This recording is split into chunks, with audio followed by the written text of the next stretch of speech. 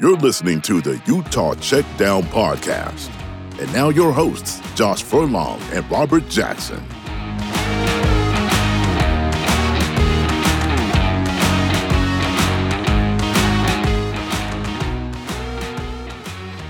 Welcome back to another edition of the Utah Checkdown Podcast. I am Josh Furlong, joined with my co-host Robert Jackson.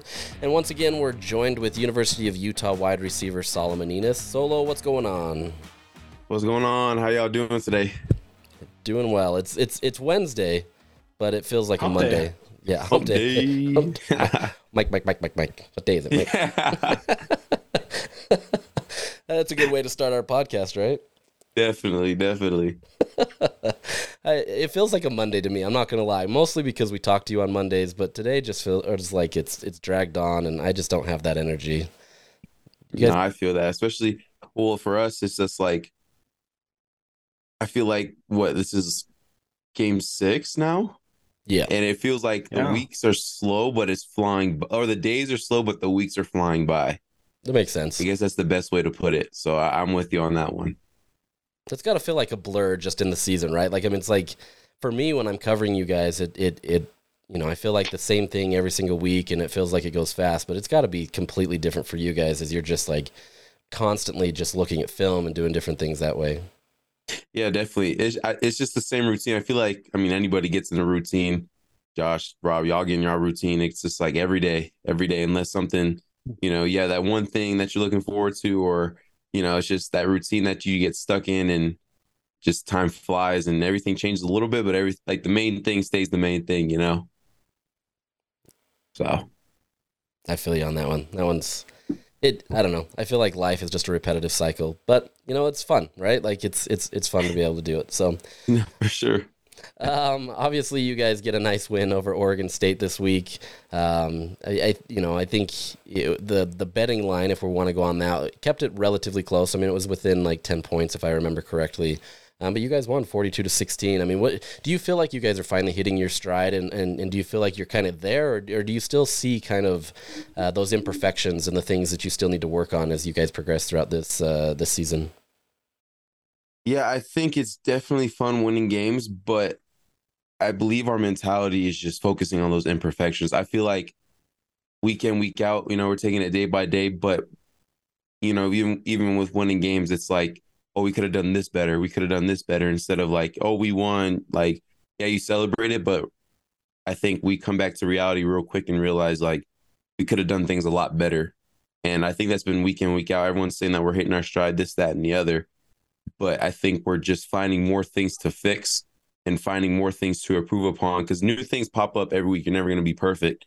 So I think, we're constantly attacking those imperfections, and I think that's what's paying off.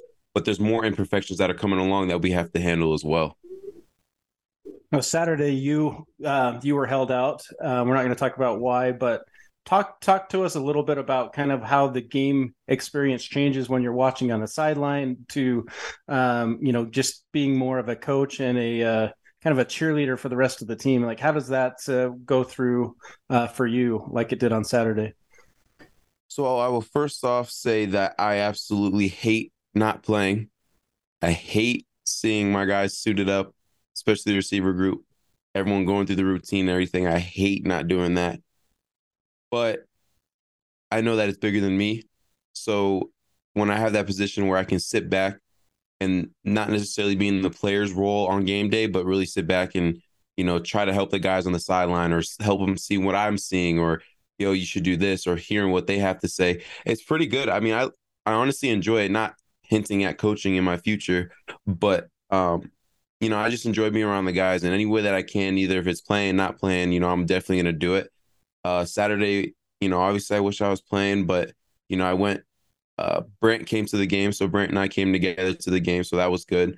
And then, just being on the sideline, just especially seeing how the game was playing out. I mean, the ball was being spread around. Everyone was getting touches. Vele had a crazy game. JD went crazy.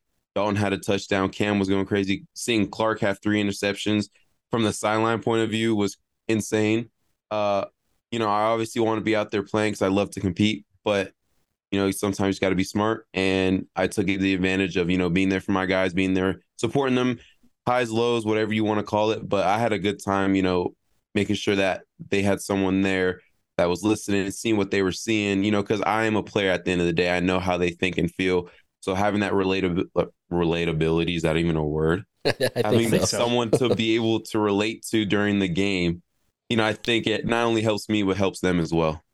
I mean, I know going into these games, there's always adrenaline, right? Like playing is a different environment and you do it. But do you get that same environment, that same adrenaline rush when you're on the sidelines, knowing that clearly you're not going to play, but you're kind of hyped for your teammates? Yeah, definitely. I think it's just, being held out Saturday and, it being a home game during the day, and it was a big game against Oregon State. It definitely, it made me realize how much I've been missing out in the sense of like really absorbing the moment. Because when you're suited up, like you're locked in, your whole mentality has changed. When you're being like, for me, when I was held out, my mentality shifted from, okay, let me try to help and try to fit into where I can on the sideline and do what I can to help the team. But when you're standing there, you're seeing the fans and everyone's like, the stadium was filled, especially during a day game. You see everyone, it's just a surreal feeling. And I still get goosebumps and just that adrenaline rush. Like I'm even more hyped for like just watching my guys go out there and do what they love to do. And, at the end of the day, I still love being out there playing. I think I get more enjoyment out of that. But, being out Saturday really showed how special college football is, and college football here at the U is. The fan base, the supporters, everyone on the sideline, everyone plays a part. And, really getting to see that is something really special. A guy that's been with Utah a little bit longer than you, actually, Jalen Dixon. He redshirted in 2017, so I think he has a year up on you. Mm-hmm. But he started the offense off with a touchdown catch, and then he had a touchdown run later in the game. Talk about him as a player and what you've seen from him this year in making a bit of a resurgence in his career. Man, it's great to see. I think JD, I mean, everyone has everything that goes on outside of football or school, or, everyone has their adversity that they're facing in life. But people don't get to see it because it's not their business. So JD had his own stuff going on that nobody needs to know about because that's his business and his personal things he was going through. But if he lets you in on that, and then now you're seeing where he's grown from that and what he's doing now, that's why I think like the coaches and players are so excited for him, and everyone was just like, well, JD was doing this in 2019. Like, what's so exciting? Why y'all happy now all of a sudden? It's because we're with him day in, day out, and we see the progress he's been making. So this year, especially last game, you can't be nothing but happy for him. Like from the adrenaline rush we were just talking about earlier, just seeing him score that first drive and then taking that reverse around to the crib. It's just like, it's so surreal, and we have genuine love for each other. So him doing that is just like good for you. Like we know what you've been through, and you keep pushing through. You're still here. You're still doing what you love to do, and you're not going to let anything phase you or take you away from that. And I think that's where all the happiness and the excitement for him comes from. So I'm excited. I mean, it's only week 6 coming up, but the sky's the limit. There's no ceiling for JD, and I'm happy for him. I think that's got to be kind of a hard thing, right? In the sense that you've got fans that they clearly see you guys on Saturdays or whatever day you guys are playing that week, and they kind of draw this affection for you in some respects based on how you perform on the field. Now, obviously, there's other things that go on, and they learn about you guys through the interviews that we do with you guys and the stories that we write, or they see about you, but you don't really get to peel back a lot of that stuff. And I think, for me, somebody that's a lot closer to you guys than obviously the regular fan, it's kind of fun to be able to see kind of your personal stories and kind of see things going on. And even then, I'm removed from what you guys are obviously dealing with every day. But do you feel like there's sometimes a disconnect between fans and that, just knowing like, okay, look, like JD's been working his butt off, this is why we're so excited? Or do you kind of think that it is a good relationship the way you've had it, where it's just like, look, we're going to worry about what we do, the fans are going to worry about what they do, and we're just all going to kind of work together? But or do you see kind of a way where those things can kind of blend a little bit more? I think they blend. In my personal opinion, speaking off of what I've been through, for example, ASU 2 weeks ago, I didn't play the best game. I know that. I mean, I don't have to have anyone tell me how I played because I know how I played. but there's fans that know you, and then there's fans that know the program, and there's nothing wrong with that at all. Like, I have love for all of our fans. Like, we have such a unique fan base and a supportive fan base. Like, that was one of the reasons why I came here, and that's one of the major reasons I'm still here. But everyone has something to say. But at the end of the day, it's just like you got to control who you listen to, because there's so many, I guess we would say, just tribulations in the sense of, I have my own stuff that I have to deal with, that I have to separate from football. Like, I'm more than a football player than just a guy that puts on a jersey and a helmet and runs out there. Like, I have a lot to separate when I'm on that field. Yo, it's time for football, and separate everything else. So I think it's a good blend of, how our fans are with, because there's a lot of supportive people in our program. I think a lot of people support our players. Obviously, there's some. I mean, everyone has fans, so it's just like they watch the game. When you're doing good, you're good. When you're doing bad, they're going to let you know you're doing bad. But I think for the most part, especially our fan base, a lot of them stay supporting you no matter what. And that's the reason why I think our team is so good, because yeah, we don't really want to listen to the outside noise, but when you're fans and everyone's still supporting you, even when you're in the lowest of times, that really gives you like that boost and that confidence that sometimes you need. I mean, sometimes you do need that. I mean, I'm not saying you need that every week, every day, every hour, every minute, but I mean, it's good to hear that from someone else rather than in the building sometimes as well. So I think it's a perfect blend here at Utah. I mean, especially with NIL, I think that introduced so much more of that connectiveness between the golf tournaments or between any events that's going on. You really get to meet more than the football player, and you get to meet more than just the person that sits in the stands. I think it's a mutual relationship. So, like you said, I think it's a perfect blend. There was a point in the game where Cam Rising gets tackled. One of the Oregon State players tosses his shoe. Cam took it personally and kind of put it in his face later on. What have you seen from Cam this season that makes it seem like he is grown as a quarterback, and kind of that fire that we kind of saw on Saturday? Have you kind of seen that in practice, or is that just something that we saw on Saturday against Oregon State? Well, I think we talked about it before, but I mean, I don't know if y'all seen that video of that high school kid when he's talking about his teammates, but Cam is a dog. Like, he's going to get after it. He's competitive. He does it the right way. He leads the right way, practices, prepares the right way. That's just who Cam is. Yeah, I mean, he got a flag for it, which can be corrected. I mean, we all understand that. Not everything and everyone's perfect. But, I mean, Cam does everything right. Cam, we see him day in, day out. He's just a competitive dude, and he just makes plays, and he leads his team, and he's just a dog. I think that just sums it up. Like, Cam is a dog. We have a lot of dogs on this team, and Cam is one of them. How does Coach Witt handle those type of penalties? Does he just kind of brush it under the rug, like, don't do it again? We saw it happen with Covey last year, where he did the flex on the ASU defender. I mean, how does Kyle handle something like that? He's definitely going to let you know about it. He's not going to hide it, no matter if he's on the headsets or the cameras on him during the game. He's going to let you know. But obviously, some stuff, I mean, refs, as much as we love the refs, sometimes they're not perfect. I mean, they got certain calls, and sometimes we're not perfect. We'll do something that we don't think is wrong. They're going to throw a flag. We might, it's vice versa. If we think we did something right and they throw the flag, it's like, what the heck? Like, why you do? It's a judgment call at the end of the day, and you have to live with it at the end of the day. So he's definitely going to let you know about it. So there's no doubt about that. Even if it's questionable or not, he's going to talk to you about it, and he's going to let you know how he's feeling, or he's going to ask you what happened, and then it's either you learn from it, or it's like, all right, just don't do that again. It depends on the situation. What was more surprising, Britton flexing or Cam getting that flag? Honestly, I didn't think Cam does. I didn't really see it, because I was already jumping around, like, cheering my teammates because who scored on that? Was it him or Vele that he got into it? It was Vele. Yeah, it was Vele. Yeah, because I'm already jumping on crazy because I saw Vele score, and I didn't see it. But if I remember correctly, I would say that, like, I don't know why Cam got a flag. I mean, I'm not a ref. They have a lot of stuff on their plate anyway, so I'm not going to question their calls. But first off, who throws a shoe? I mean, come on. Yeah, no. But see, at that point, it's like, do you deserve a flag on that? Like, why did they miss that? It's hard to question it. But Covey's was, I mean, yeah, Covey's was just, yeah.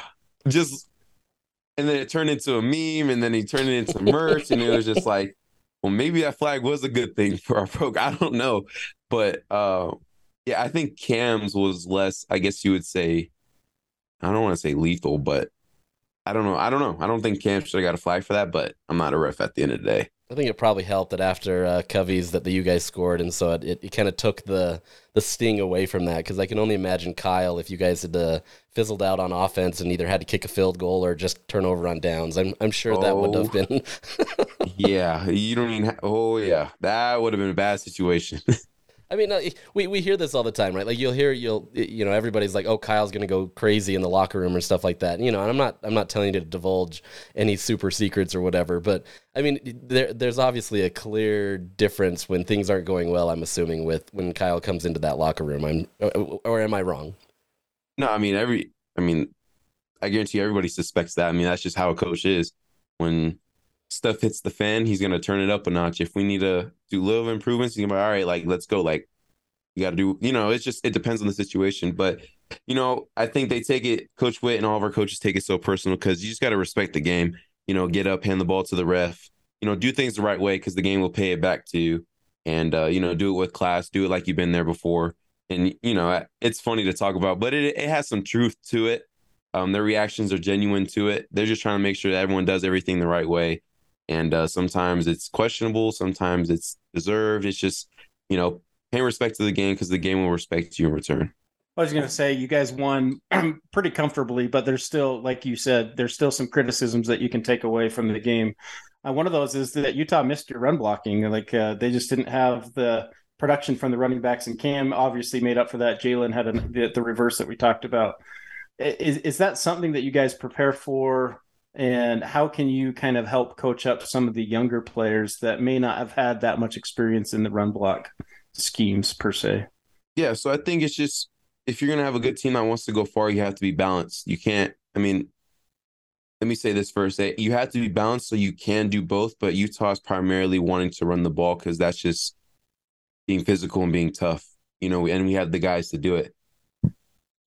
So even if we game plan that we're going to throw the ball the whole game, we still better know how to run the ball. Even if we know how to run the ball, we still better know how to throw the ball and make plays downfield. So you can always adjust, and there's not really you're not caught by surprise or anything like that. So yeah, I think, we watched the film already. I think we already have a walkthrough under our belt. We have a practice under our belt, and that we're already harping on it. Like I said earlier, it's just those little imperfections. I mean, it wasn't the best, but there's definitely room to improve upon. And, I think when you come to Utah, and that's embracing the culture as well, that with these young guys coming in, is like, this is how we do things here. Unless there's a drastic change in college football, this is how Utah is going to be. We got great defense, we got a great run game, and we got guys on the outside that can make plays. That's just how Utah is. So it's either, as everyone likes to say, you're either in the way or all in or in the way, But yeah, it's just chasing those imperfections and, getting everybody on board. And, some games we're going to have Tavion, Mackay, Charlie. We're going to have all these, or JJ now, going to have those breakout running games. And then we're going to have games that Dalton, Vele, Money, JD, myself, we're going to pop off and go crazy and have crazy stats as well. And it can always go back and forth, but making sure that we stay consistent to who we are, our culture, and how we play Utah football, I think that's the biggest point of emphasis. Speaking of stats, how deep do you guys get into that, right? Like in the NFL, you see those guys, they're on the sidelines, they're looking at those surface tablets and everything, and that's more for quarterbacks and some other guys. But how involved does that get for you guys at the collegiate level? Behind the scenes, obviously film is something, but do you guys get individualized things based on how you perform, or what is that relationship in that world, or do the coaches just mostly focus on that? I think it's just more of, so when you come off the field, we have our areas that we go to, and our coaches come to us and address us. So they're probably talking on the headsets. But for example, so Cam will come sit down, put a headset on. He'll talk to Ludd or whoever's on the other side of it.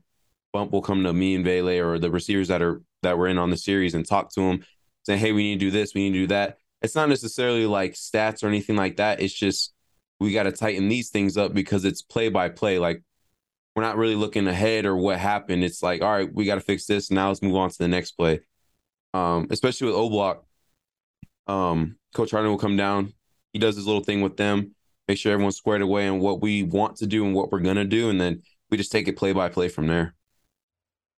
Seems like a fun So you guys balance are a lot. You said what? Oh, I was just gonna say it seems like a fun balance to try to figure out that and like just seeing what you need to do, what the coaches see. So I don't know. Go ahead, Rob. Oh yeah, well yeah. You just, I mean, if you love football and you understand football, it's good to talk football because if you're talking to someone that knows what they're talking about, it's like you have a productive conversation from. It's like, hey, I see this out there. Like, what do you think of this, this, this? And then Coach Bone will be like, well, I think this, this, this. Bailey will chime in, and it's just back and forth. So I'm assuming it's, I mean, within every position group from defense to offense to special teams. But yeah, I mean, when you're talking ball with people that know ball, I mean, you're only going to get better. So I think that's really our on-field adjustments, and then obviously halftime's a different story. But I think on the go, it's like tighten everything up, and then play by play. Here we go. So you guys are heading down to face UCLA, top 25 matchup with you guys being 11. I think they're number 18 in the latest AP poll. Do you guys get a lot of downtime on road trips? And are you guys talking football? Like, what do you go to movies? Like, what do you guys do in kind of your downtime on some of these road trips? So depending how we play or what time we play at Saturday, that really dictates what we do. But Fridays is the best Fridays in football. We're just with the team, whatever they got us doing. But we're mainly, especially away games, good teams win on the road. So it's just a business trip. We don't really get much downtime. We're here for one reason and we get out, and that's just the mentality that we have, especially home games. Even though we're only there for like less than 48 hours, it's just all business at that point. So yeah, we have a little bit of time to enjoy like camaraderie and, all the teammates kicking it and stuff. But most of the time it's just straight ball. What do you guys like to do? Are you guys playing poker, video games? What is the obviously it's not reading based on your social media post from yesterday, but what do you guys like to do? I mean, it just depends. So depending on the time we play, like for example, we're going to play in the afternoon, so we won't be up late Friday night. So we might just we watch either games in the dinner room. We'll watch college games that are on right now, or at that moment. They usually have some other stuff going on. Like you can get we get massages and stuff, treatment if you need that, or you can watch film. They'll have film set up for us as well. But you have to be downstairs with everyone doing something. It's not like you just go up to your room and you're by yourself. Like this is the best Fridays in football. You have to be with your teammates, and why not be with your teammates, So I think those are really like the main things we do. We just kick around and just lounge until we have to go to meetings or anything important like that, like players meetings, stuff like that. So Clark had 3 picks. Is he just a film study addict? Is he always in the watching film? I mean, Clark's just a professional. He knows how it goes. He knows how it works. And you could see that the first day he got here. And everyone can see that. And I mean, it's paying off, and credit to him. I mean, he works hard. He watches film. I forgot what Coach Shaw always says, but I mean, that's just all of our coaches say, you watch film, you prepare, you do the right things on and off the field. I mean, it's all going to line up for you to give you your best shot at performing the best. So, I mean, you see it. I don't know why Oregon State kept trying him, but I mean, Clark is a dog. So he went after it and he attacked it, and that was the outcome of it. You would think that after like maybe 2 interceptions that you'd probably stop throwing towards Clark, but teach their own. I don't know. Well, because the whole season, I don't really think anybody was really going after him that much, just from what I've seen on the sideline. And for Oregon State to do that, I mean, I don't know if it was in the game plan or not, but let the athletes play, So Clark took advantage, and that was the outcome. Obviously, you gotta, we don't want to keep you for too long. You got to get up to the U for everything that you have to do. But I want to get you out on this one last question about UCLA. Obviously, this is a tough matchup. UCLA comes in at 5-0. They've looked really good. I'm sure you guys have seen a lot of those things on tape. You've played them before. This isn't a new opponent by any means, but they do provide a lot of seasoned talent on that team. What do you guys expect? Or I guess what do you see from this game as you go into the Rose Bowl, knowing that this is now a return to where you guys were just in January? It's an emotional spot, I'm sure, but now you've got to be able to perform at a high level against a team that a lot of people are wondering if they're real. I mean, UCLA is a great team. So here, I'll tell you this. So before the season started, we always talk about like our schedule and this, that, and the other. And nobody was talking much about UCLA. Like, there was so much hype around USC with all the transfers and stuff like that. But I was thinking that UCLA was, I mean, like you said, they got a lot of seasoned talent. They bring back a lot of players, got a lot of athletes. And I know it sounds the same old, like, oh, he's humble, or he's being like having humility and just, but I mean, they're a great team. Put on the film, it shows it. So we have our hands full, and we're going to take it day by day and prepare how we prepare and, get ready to play Utah football. But yeah, nonetheless, they're a great team. We're playing there at home at 12 p.m. and it's going to be a good game. I mean, we're going to prepare the best we can and hopefully come out with a W. But this is definitely a game we're not sleeping on this game at all. We have to be ready because they're going to be ready. So yeah, I definitely agree though. The team's looking forward to it. And like I said, UCLA is a great team. It's going to be a great matchup.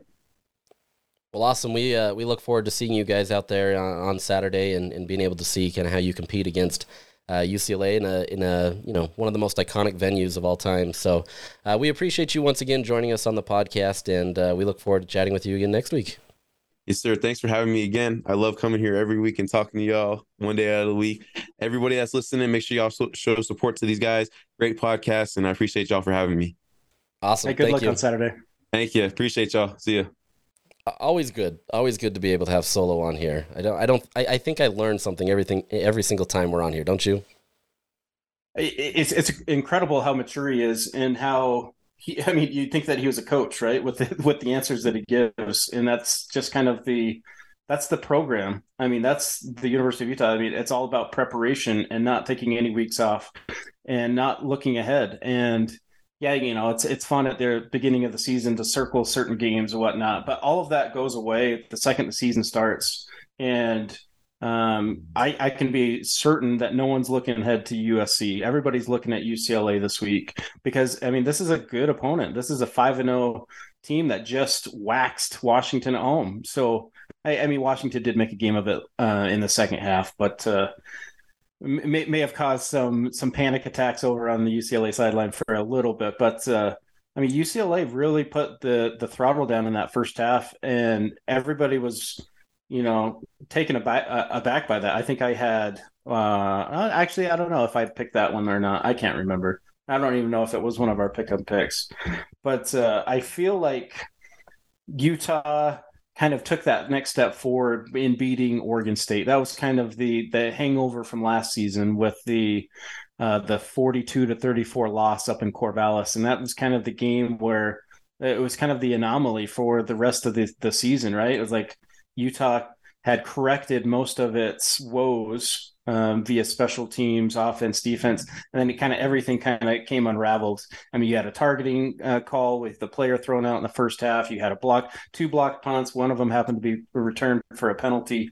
But, everything that Utah did wrong last year, they corrected. And outside of, some running leads, and everybody's talking about, Oregon State was able to gash Utah's front. They didn't gash Utah's front. They averaged 4 yards a carry, and they probably have three potential NFL players on their offensive line. That's a good front. And Utah they gave up a few big plays, but it's the same bend but don't break defense that Utah's been playing for decades now. They were almost perfect in the red zone and limiting Oregon State from not getting any touchdowns.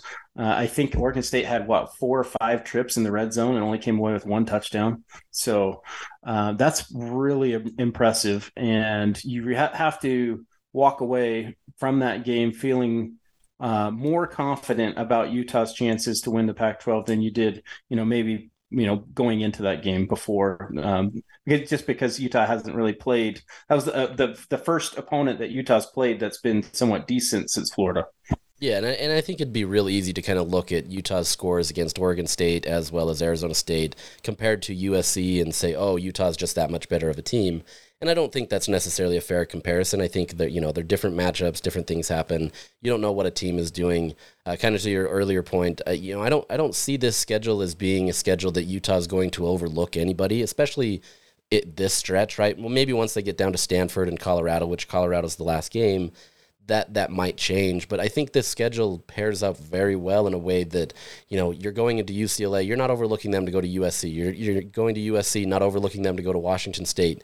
All these things kind of pair up and they work well this year as opposed to maybe last year or in years past where, you go to Oregon State last year, and it's not that you're necessarily overlooking them, but you are in a lot of ways, right? You're coming in there thinking, okay, we're going to go up against a tough team, but we're clearly a better team. This year, they're doing a really good job, and I think, to my earlier point about comparing Utah to USC, I think it's in how the trajectory of the program is going, right? I think Utah, they look like a more complete team at this point, right, on offense and defense, whereas USC, there has been some struggles. Their offense, obviously, if they can get it going, is one of the most potent offenses in the Pac-12. But they have to pair that with their defense, and you're starting to see that they allowed Arizona State to come in and they gave up some things. So, I think this type of a game against an Oregon State team that is really solid, that really helps Utah kind of show who they are, right? And I think this game is another one of those stepping stones, that those building blocks that allow us to be able to see, is Utah legitimate, right? Are they really the true contender in the Pac-12, or are they just kind of, middle of the road? I wouldn't even say middle of the road, right? I think everybody understands that they're not there. But I think you have to win these games and you have to be able to continue to progress. And the fact that you won a game 42-16 and there's so many things that you can, pick and look at all the flaws about, that says a lot of things about a program that is still really hasn't hit its stride. You've got a lot of opportunities still on defense. You've still got a lot of opportunities on offense. And so I think that bodes well for this program moving forward. It's just a matter of, can they continue to keep that up, knowing that, like what Solo said, there's a lot of off-the-field things that still happen, right? It's easy for us to say, oh, they've hit their stride, and this game should be no-brainer for Utah going into UCLA. You have no idea what's gone on that week, right? Maybe they got sick. Maybe they've had a death in the family. Maybe there's something that happens. And I think that's that human side that changes this game, and where each week becomes a little bit more, it just changes, I guess I should say. Well, to go back to the Oregon State game, this was Jonathan Smith's biggest loss since Utah beat him 52-7 in his first season back in 2019. He doesn't lose games very often by 2 scores. I mean, you look at, even the COVID year, they played opponents well, including the game at Rice Eccles. I think they only lost by 6. So I feel like Oregon State historically has turned the corner as a program, and they're always going to be similar to Utah. They're the team that nobody wants to play because it's going to be that physical, hard-fought game. And for Utah to win as comfortably as they did says a lot, especially when you look at the week before. Granted, it was in Corvallis. They just barely lost to USC by 3. And you can't, it's always hard to do comparative scores. And, you can't always do that and say that, oh, that must mean that Utah's 30 points better than USC. You can't do that, right? It's all about matchups, and I get that. But the way that Utah was able to play, and it wasn't their cleanest game. Everybody could admit it. There were missed throws. Utah had a nice drive going. I think it was in the third quarter. Jaquindon Jackson came in and fumbled the snap, and it kind of derailed the drive. There's things that you can pick up. Your running backs, Tavion, Mackay, who's been playing hurt, by the way. I don't know if a lot of fans know that. Mackay Bernard and Jaquindon Jackson, they average like 3 yards a carry. That's not enough to get it done. For a team that likes to run the football, they need to figure out a way, especially against a tough UCLA defense. Hey, everyone's saying, well, UCLA is like a finesse team like in years past. They're not. They're actually, their numbers at least, are pretty good on the defensive side of the football as well. So Utah's going to have to play a balanced attack, kind of like what Solomon was talking about with the run and the pass. And it all starts with Tavion. Utah needs a healthy, motivated Tavion that's going to come out and dominate. And you look at what Utah's been able to do historically in the Rose Bowl with like a resurgence of like a Joe Williams. This would be a perfect opportunity for Tavion to kind of say, hey, like, I'm back, I'm ready to go 100%, I'm all in, and be able to take it out on the Bruins, because Utah needs all of their weapons, especially since not having Brant Keithy anymore. Yeah, you can't have your quarterback be your leading rusher. Now, that's not to say that that's not going to happen from time to time, but there was He's got to learn to slide. He's got to learn to get out of bounds. Well, and there was a huge disparity between Cam and the next person. I think he had 72 rushing yards, and the next one had 19. I mean, like that's huge. So you do need a much improved run game. You need those holes to be able to be there. Oregon State filled those, right? I mean, a lot of what Utah's problem was on Saturday was simply Oregon State's defense just doing a phenomenal job. So I think that's going to change a little bit this week. You did mention UCLA's defense. It's hard to fully see if they are fully there yet, right? In the sense that their first 4 games of the season were kind of not really a good test in terms of like what that means. And that's fair. And I think that's what's always so hard with everybody that wants to look at stats, right? Like it's really easy to say, oh, they held them to 80 yards and they've done this. And it's like, sure, they have. That's what's there, right? But at the same time, you have to look at the quality of the opponent, which isn't always an easy metric to measure because of the disparity in college football and who you're playing and everything that way. But the reality is this is still there's still opportunities here for Utah to attack this defense. So far, UCLA, they're much better in the run game than they are in the passing game. And so I think you have to look at that and say, look, if you can get Tavion going, or even if they bottle him up for a little bit, you still have to have that passing attack. You have to have Cam, progressing to that same level that we saw last week where he hit 8 different wide receivers. Well, they weren't just all receivers, but you hit 8 different targets. You had guys that were able to get open, that they made plays. You've got opportunities and you have to be able to do that. If they can get that and be successful, I think that does relax the defense a little bit for UCLA and allow Tavion to really explode, right? I wouldn't be at all surprised if Utah tries to start this game in a passing attack and try to really go high tempo, try to do a different thing that way and really put UCLA in a situation that they don't feel comfortable, and then you unleash the rushing attack of Tavion. If we really do get to see him, like Kyle has kind of mentioned, that could be an explosive opportunity for Utah.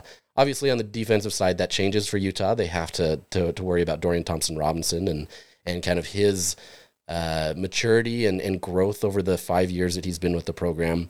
That's going to be something to watch. But I think there are opportunities here, and I think you're seeing them grow. And it's a great opportunity for Utah to really just kind of show that they're there. People are going to look at that Oregon State win and they're going to say, okay, that's a solid win. And Utah got one bump up in the polls. But you go and beat an undefeated UCLA team, which, people are still skeptical on, right? Like, I'm not going to sit here and say that everybody's going to say, oh, UCLA was this great team. But if you can go do that and you can do it in, I don't even say convincing manner, but if you can do it in a way where it looked like you controlled the game, I think a lot more people are going to go buy back into the Utah program and see that they are real. I don't know. What do you think? I completely agree with everything that you said, and it's going to be a tough test. Dorian Thompson-Robinson's a senior. He's been with Chip Kelly now for, I think this is his 6th season. I think he had the obviously the 5th season. They had the COVID year where it didn't count. So he's 11 touchdowns, 1 interception so far this season. Now, granted, they've only played, one opponent in the top 25, but against that one opponent, he was 24-33 for 315 with 3 touchdowns, no picks.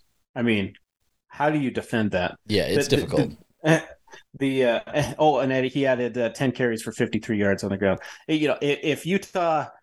You go back to what Utah struggled with in week 1. It wasn't Anthony Richardson's passing per se or his rushing. It was the combination of both, mm-hmm. Right? It was the fact that he could be elusive enough in the backfield to buy his receivers time to then throw it to wide open guys, because no defender is going to be able to defend. Even Clark Phillips himself, they're not going to be able to defend for 7, 8, 9 seconds. The defense has to hit home eventually. And if you can't get to the quarterback, if you can't create havoc, then you failed as a defensive front. You got to help your secondary. They can guard, but they can't guard for that long. Eventually, you got to hit home. Well, you can't over-pursue either, right? I think that was part of the problem in Florida. And that was the mistake. Exactly. Yeah, you had players trying to do too much, right? You had linebackers biting on run fakes. You had people that were trying to overcompensate. And that just, this was a young defense that was breaking in a lot of key position groups that you know, maybe if you play Florida in week 3, it's a different story because you have a couple of games under your belt and you can gel. I mean, you look at the other side of the football, Utah's offensive line struggled mightily last season, right? And then all of a sudden, week 3 or 4, they started to gel a little bit. That's just because they have the consistency. The same thing goes on the defensive side. You have to be able to trust the player next to you and know that, hey, if I go here, then he's going to be here. Utah mixed in a little bit of zone coverage against Oregon State, and it completely threw them off. It's like they didn't know what to expect. So I feel like the more playing time that this defense has to play together, the more comfortable Morgan Scalley can be in dialing up different variety of schemes. And I would be surprised if Dorian Thompson-Robinson has a similar effort to what Anthony Richardson had. I think that Utah's going to spy Thompson-Robinson as much as they can. And unless the running game gets out of hand with Zach Charbonnet, which he's very good, but granted, they just haven't played that high-caliber opponent outside of Washington. So we'll see. But I think that Utah's going to have to slow down the passing attack of Dorian Thompson-Robinson. So I don't know. This will be an interesting chess match to see what Utah does to kind of counter what UCLA's been able to do so far on offense. Yeah, I think this is an area where this is where Morgan's going to get paid, right? I mean, he is getting paid. Let's be real. We've seen his contract recently and kind of what's there.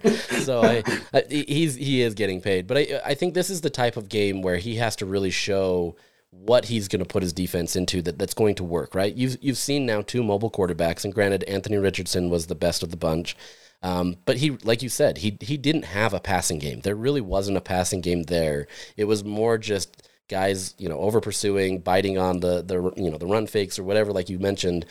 And so you have to be able to make DTR a little bit more one-dimensional as best as you can, right? He's never going to be that way, especially when you have, the assets around him.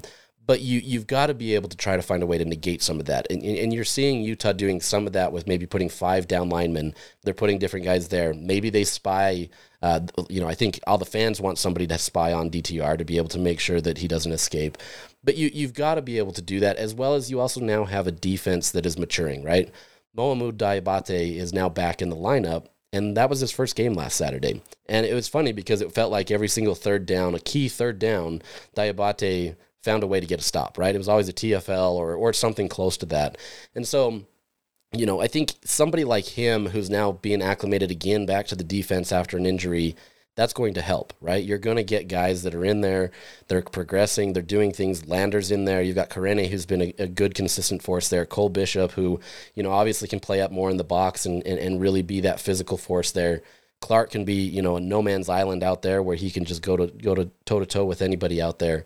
This defense is growing, and I think for me, out of everything that I've seen week to week, that you have to be most impressed with, and I think that's what they can do against this UCLA team, right? Is can you continue to make those progressions, and if you can stop a run like a team like a DTR, who clearly is one of the best mobile quarterbacks in this conference, that's really scary for the opposing teams, right? Like if you can now finally stop that, Utah is a completely dangerous team because now they've made you. They've made one of the most dynamic offenses in terms of being able to just have a good run game and a passing game. They've made them stopped, right? And so that bodes well going into USC. It's a different quarterback, obviously, with Caleb Williams, but that bodes well in that respect and being able to kind of combat that stuff. So it'll be an interesting look to be able to kind of see what Utah does with that, what Morgan dials up, what kind of blitzes he has, if he does that or if he keeps a little bit more safe. I think in some respects you have to get those havoc plays, like you said. Those guys can't have those 7-8 seconds where they're just left out on alerts, right? Like they have to be able to hit home, and they've had success against him in the past. Now he's maturing and he knows how to get out of the pocket better. So it'll be interesting to see how those two teams work together. But I'm sitting right here today, like it's a Wednesday. He's going to go off for a little bit, right? There's going to be some runs that you're going to be really frustrated with. He's going to break free for 20 yards or whatever it may be. And if he doesn't, great for Utah. Right. But don't be surprised by that because I think, like you said, once they get into the red zone, that's where Utah's really stepped up and at least showed their mettle. And to kind of add to that is, with that bend but don't break, the best defense can also be a good offense. And if Utah's able to control the clock, like you look at the second half of the Florida game, barring if you take away the interception and you take away the second, third, fourth and goal, well, let's just ignore that, just for my argument here. If you take away that, Utah controls the tempo of that second half, and it really limited the chances of Anthony Richardson, right? If you're able to control the ball, it keeps your defense fresh. And so you're not having to be on the field for 7-8 minutes at a time. You're kind of getting that break when you're having to chase around. And it's one thing to chase after a running back. It's another thing to chase after this quarterback that's just running all over the field. And these linemen, we've seen a lot of linemen play for Utah so far. Morgan Scalley shifted to more of a heavy defensive front in the second half of that Oregon State game, and it worked.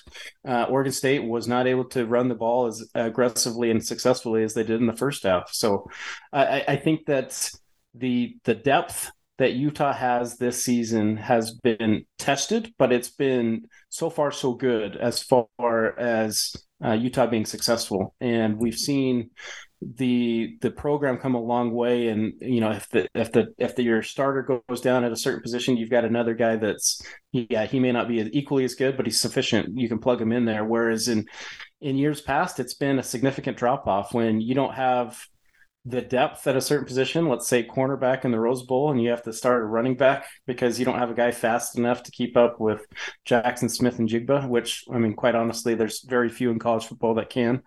That's going to be a problem. So it's been tested at Utah, but Utah has passed that test, and I've been pleased with what I've seen. And I expect Utah, if they can get the running game going, I expect to see more of a game plan where they do some play action passes to Vele and Solo and really try to limit the offensive chances of Dorian Thompson-Robinson and really slow the game down.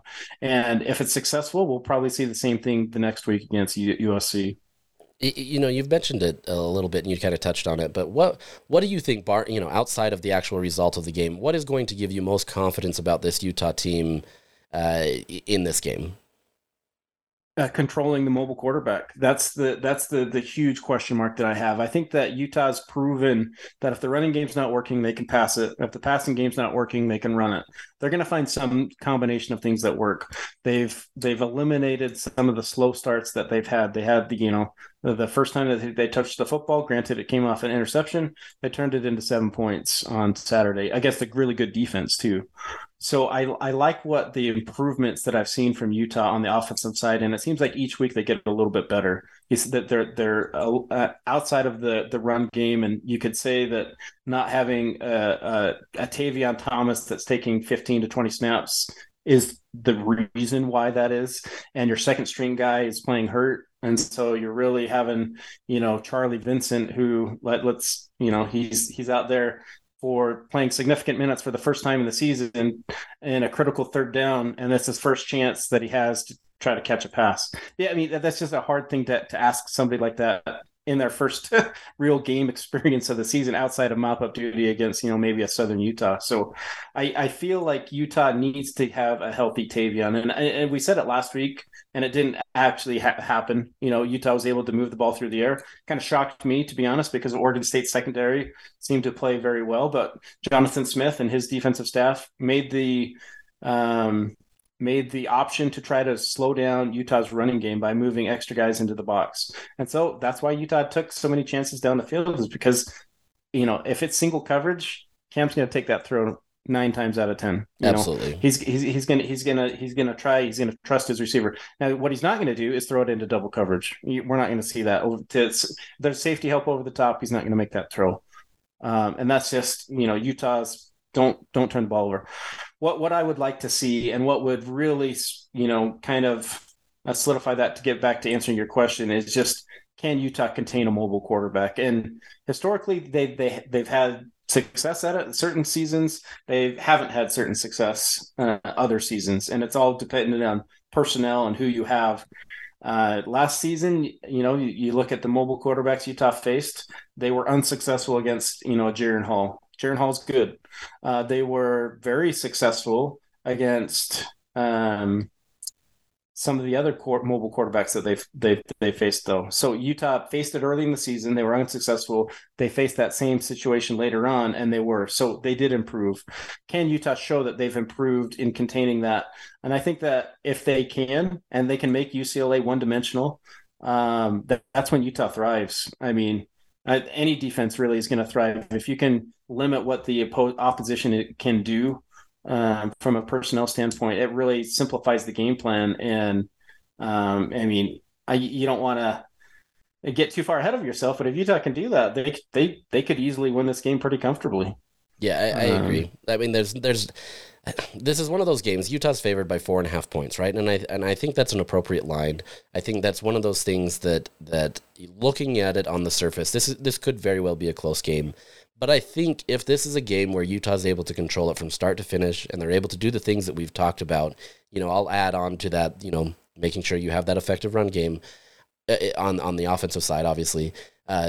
That I think allows Utah to win this easily by at least a touchdown. I think that's kind of the bar that Utah can get. Now, I don't want to sit here and give these unreal expectations for this Utah team, right? Like, I understand that each game isn't going to be a blowout win or maybe even a blowout loss, but I think that's where it is. If Utah is able to control the game the way that it wants to, or at least win in a lot of fashions, I think this becomes a comfortable win, maybe even 10 points, something like that allows Utah to be able to kind of show that it's where it needs to be, that the number 7 ranking at the preseason wasn't just a fluke. It wasn't just this thing where, we bought into it, and then Florida, which looks like dog meat lately, they've made Utah look terrible. No, I think that's one of those areas that I think is going to help Utah. And even if they win by 4.5 or 5, obviously can't win by 4.5, but if you win by like a field goal or if you win by a touchdown, I don't think that changes the narrative. I think a win here, no matter what, as long as Utah did things in a successful way, is going to be beneficial to them.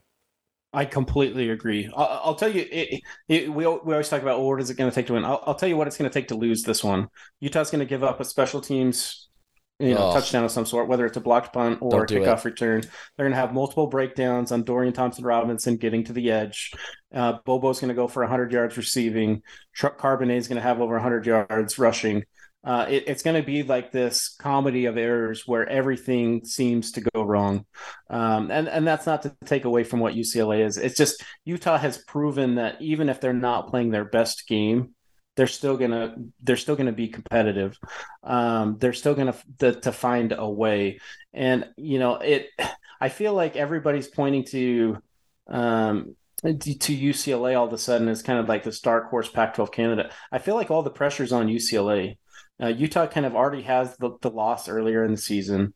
They're still, they're the higher ranked team, but I feel like Utah's playing loose right now. They're playing with just kind of that swagger that you like to see. And I don't know, it just seems to be that based on what we've seen so far, granted, you just throttled a quality opponent, and that gives you confidence going forward. Now, granted, the score doesn't carry over into the next week. It starts out 0-0, and penalties and untimely mistakes. I mean, there were a couple opportunities that Oregon State had where there were guys wide open and the quarterback just missed them. If Dorian Thompson-Robinson's probably going to be able to be accurate enough to hit those. So if you have a blown coverage, consider it 6 the other way. Mm-hmm.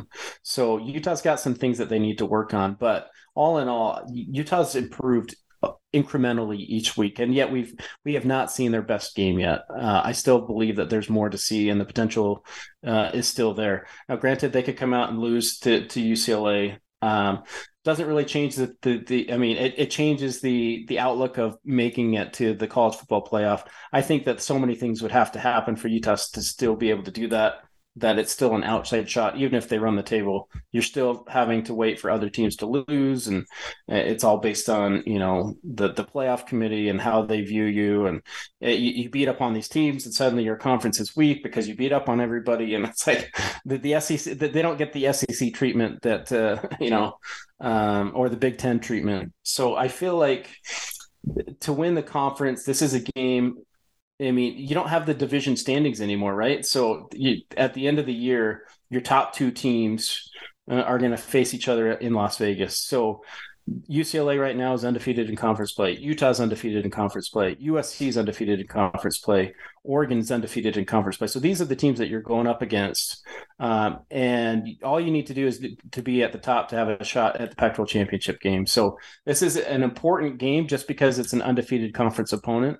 And it's on a national stage. It kind of, we talked about it with Solomon a little bit, where Utah's going back to the Rose Bowl in a game where, in all intents and purposes, it was a close game, hard fought game. Utah lost it at the end. But how do you see Utah playing in this one? I've been talking a lot. How do you see Utah playing, and do you see any emotional letdown from last week's big win? No, I don't think so. I mean, I think, like you mentioned, they're playing with a confidence that allows them to really just play the game that they love, right? I mean, I think it was I talked to Junior Tafuna, who in the first week he said, honestly, like we did feel the pressure, right? We felt the pressure. You're in an SEC environment. You're in an environment that really doesn't happen that often. You come in as the number 7 team. People are talking about you as a college football playoff contender. And that got to them a little bit, right? I mean, they're humans, right? Like your college kids, they don't necessarily read all that stuff, but at the same time, you still feel that pressure. I think right now what you're seeing from Utah is a team that they don't care, about the college football playoff. Like if it happens, it happens, right? I think maybe that pressure comes along later on in the season if they start winning these games. But you're seeing a team that's honestly just about its business, right? They don't seem hurried along. They don't seem like they're sweating anything. You can even see that in just the way that Cam Rising plays, right? That very first week, he looked like there was the pressure on his shoulders that, like, I have to go win this game. This means everything to us. Whereas right now, it's not that he has been perfect by any means, but he's playing with the confidence that allows him to be able to be successful in the position that he's been given, right? He's now had his number 1 target taken away from him, and Utah still found a way to get it done. And they scored 42 points. Now, sure, you can throw in 7 of that as attributed to Clark Phillips, but at the same time, like, they're playing with a confidence that they don't really care what's going on around them. They see this UCLA game as being a big game, but once again, it's one of many. You mentioned 3 teams right there that they're going to play. All of them are still undefeated in conference play, right? You're not going to overlook these teams. You're not going to worry about anything else out there. And if we win this game where it's set, they realize that there's still 7 games left in the season that they have to worry about, including UCLA. And so I think that's kind of what gives them confidence in being able to say, like, this is what it is, that we can come in here, we can just play our game. We're going to go into the Rose Bowl. Doesn't matter that we lost here the last time that we were here when we played Ohio State. That's a different circumstance. Everything changes in this game, right? And I think that's how it's going to be played out. So for me, I think this is just kind of that area for them, is they're playing with confidence. They're playing with no worries. I would say, obviously there's worries, right? Every game is pressure, but I think you're seeing it in a way where they just feel comfortable in who they are, and that's allowed them to be successful. So, I think that's kind of how that's going to kind of play out that way. Without divulging your pick'em prediction for this week, are you leaning Utah in covering the spread at least, or are you thinking UCLA is for real? I mean, I think UCLA is for real, right? I don't think they're not. I think their first 4 games of the season give us kind of a false understanding of who they are, and especially with Colorado mixed in there. But I think they're real. I think they've done some good things, but I want to see more. I want to see how they do against a Utah team.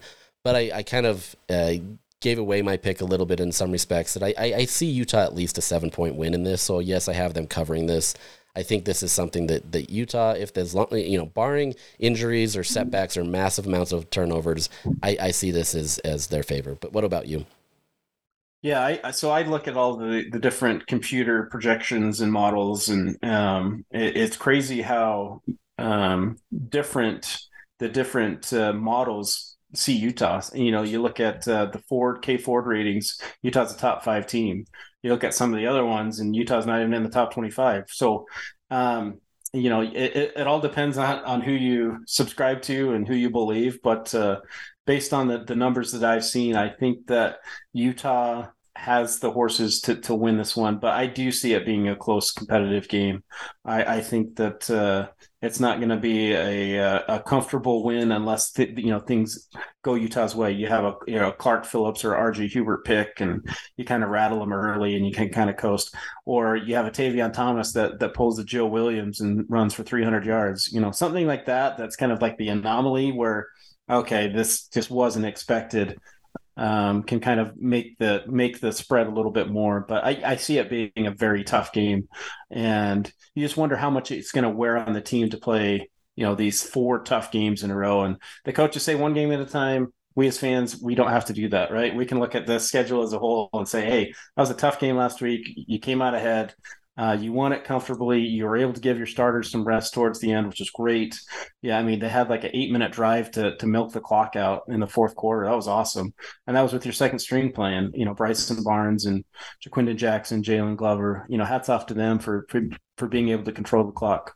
But we'll see. It'll all come down to who performs better, who makes those key plays. Utah secondary versus a very good quarterback. This isn't the same Dorian Thompson-Robinson. Utah's only played him one time. Once. Yeah, right? I think it was 2019, right? Because he wasn't here last time, or was he last? No, so last season he did not play. Yeah, he didn't play him last season. It was his backup, Ethan Garbers, I believe. That's right. Then he was the Cal transfer. So, and it took 3 or 4 touchdowns from Tavion Thomas in that one. Utah never really blew the doors off of UCLA. It was a close competitive game, and that was with their backup quarterback at home in a blackout game. So Utah's going to have a tough task to tackle. But some of the other games that we're watching this week: 17 TCU taking on number 19 Kansas in the College Game Day game of the week. What do you see happening in this one? I mean, we saw TCU dismantle Oklahoma last week. We saw Kansas squeak out a game against Iowa State. Damn kickers! What do you see happening here? Yeah, I don't need to go too long on this, but I like Kansas. I really like what they're doing, but I see TCU being too much for them. I really like what Sonny Dykes does as an offensive guy. He's one of those guys that you just can't take him out, and he's done a really good job wherever he's gone in being able to scheme an offense that works well. And I think Kansas is a great Cinderella team this year. It's fun to be able to watch a basketball powerhouse come in and for at least the first 5 games of the season kind of dominate in a way that we're not used to. The fact that we have College Game Day this week on the same week as the Red River rivalry and the Alabama-Texas A&M game is pretty fun. So it'll be a fun game, but ultimately I think that TCU comes away with that in a win. Next on our schedule is number 8 Tennessee taking on number 25 LSU in Death Valley. This is a game where you look at LSU last week. They beat Auburn 21-17 with only 80 passing yards from Jalen Daniels. He's getting a big taste of the SEC and how difficult it is, as a quarterback there to transfer from ASU. Yeah, so I like Tennessee on the road here. What do you see? I'm the same. I mean, I think LSU's defense is good, but I love Hendon Hooker, and I love what he's doing for that Tennessee program right now. I think, I can't remember what the spread is right there, but I like what they're doing, and I think this may be a close game that, maybe in the fourth quarter that Tennessee pulls it out, but I like, the trajectory of that program and kind of what they're doing. So for me, I'm a Tennessee guy right here. Next up is Air Force at Utah State. Now, this is a game where Utah State fans have lost all optimism. They're only the fan base optimism is down to 30% for this one for KSL Pick'em. That means that only 30% of Utah State fans are actually picking Utah State so far. Air Force is a good team, but as we saw earlier in the season against Wyoming, they're not invincible. And the way that Utah State played against BYU, I was very impressed with their quarterback. And I don't know. What do you see here? Yeah, I think Cooper Legas is a good guy for Utah State, and I think they kind of rallied around him a little bit. I just don't know. Every time that Utah State plays Air Force, it's a tough battle. Everybody knows that when you play Air Force, it's going to be a dogfight. It's going to be one of those games that you leave just happy that you're done. I don't see Utah State winning this game. I still think Air Force, even though they did lose to a decent Wyoming team, I think they're going to do well enough. It is a road environment for Air Force, so maybe that does change it a little bit. Maybe, Blake Anderson has done a good job of continually growing that Utah State program, but I don't see this being the game where Utah State figures it out. Air Force was picked to be the favorite in the conference, and at this point, I still kind of give them that nod, knowing that, they're at least in a better position than Utah State, though I wouldn't be surprised if Utah State keeps it closer than many expected. Lastly, the big game down in Allegiant Stadium, number 16 BYU taking on Notre Dame in the Shamrock Series. It's a game where 78% of BYU fans are picking the Cougars. Yet Notre Dame is the favorite in this one. What's going on with the Vegas lines here? Yeah, this one's I wouldn't even say confusing to me. I think that BYU has underperformed the last couple of weeks, and I think that maybe shows to why the betting line is favoring Notre Dame. Yeah, Notre Dame's only 2-2, but their last win was against a decent North Carolina team. Granted, North Carolina doesn't have much of a defense, so it was easy to see them blow them out. But for me, I don't know. This is going to be one of those games where it really depends on whichever team has actually kind of figured out some of what they need to do successful. And maybe that bodes well for Notre Dame, who's off on a bye week, right? Like they had a bye week coming into this, and that gives them a little bit more of an edge. This is considered a home game for them and a neutral site, even though it's far closer to Provo. And that stadium's going to be filled with a lot of royal blue there and everything. But for me, if you're making me pick right now, I'd probably lean towards Notre Dame as just being maybe more of a complete team, especially with their defense. But I've been high on BYU all season. I thought they've been really good. I've been a little disappointed the last couple weeks in how they've performed. Kalani's frustrated in how they've performed, and you can see it in the way that he responds to things. So, look, if BYU can come out there and correct a lot of these things, especially in the run game, I think that they can win this game. But for right now, I'm leaning towards Notre Dame. So for me, it's how much of the last two games you've just been playing to the level of your opponent, and sure. It's as a player, it's tough to go 12 games, get amped up every game like it's a Super Bowl. It's just unrealistic to expect that to happen. And so you're going to have down weeks. You're going to have off weeks where things aren't going your way, and you have untimely penalties and things that kind of derail you. It really seems like the season took a turn in that game at Autzen where they got throttled. Can they bounce back? Can they get back on track? They're going to get a good test on national TV against Notre Dame. So be a good one to watch.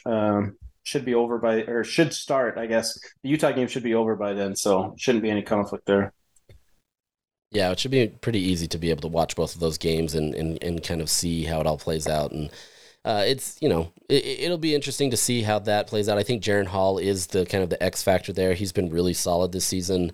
If he can find a way to manufacture that offense in a way that works against Notre Dame, I have a hard time seeing Notre Dame winning that game. But once again, I still think there's been enough flaws in BYU that they haven't been able to correct that I don't necessarily think they can instantly correct in a week. That I think that's what gives me pause. So, but we're not going to tell you who the field goal kicker is because we're gonna keep it close to the chest. I have to admit, as if it's going to affect any game plan. That's tough, right? Like, I mean, that's Jake Oldroyd. Like, he was so solid a couple years ago, and then last year you could see the slide, and now it's just all downhill. So the problem is, like, who are you really going to replace it with? Like, you don't think that if they had a guy that was, pushing him for that spot that they wouldn't have put him in? Like, I think that's where they're at, where, like, you're kind of riding and dying with Jake Oldroyd, and you hope that that's not how this game ends, in the sense that you need a field goal. But in a close matchup, it very well could be. So we'll see. I don't know, Rob, tell where everybody can go to find these games and how they can pick them.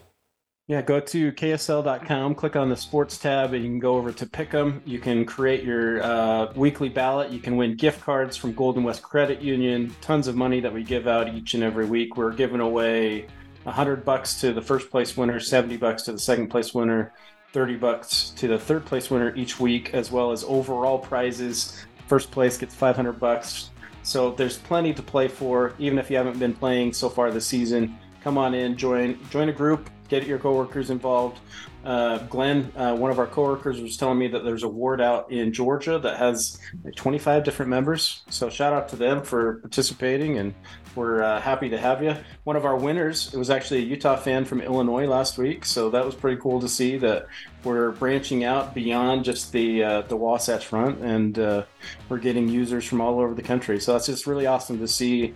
And as another side note, make sure that you're going to ksl.com to fill out your top 25. If you don't like the way the AP is voting, specifically Josh, of course. Absolutely. Or who's the other guy that everybody was hating from Ohio? I can't remember his name, but he didn't vote Utah. He didn't have Utah in the top 25. So if you don't like that, you can go to ksl.com, go to the sports page as well. You can create your own top 25, and we every Wednesday we'll post the results for each week. So week 7 just opened up, and you can fill out your bracket today or fill out your ballot today, and then you can change it over the course of the weekend as the games play out. So kind of fun to do, and you can share it on social media and whatnot. So just one of the ways that we try to increase user engagement here on ksl.com. Yeah, as the kids say, go secure that bag, right? Go get those gift cards. Go win. So who doesn't want free money? Exactly. But thanks again for listening to us on the Utah Checkdown podcast. Make sure you go rate us on your favorite podcast platform, and we will come back with you after the game this weekend. Talk to you later.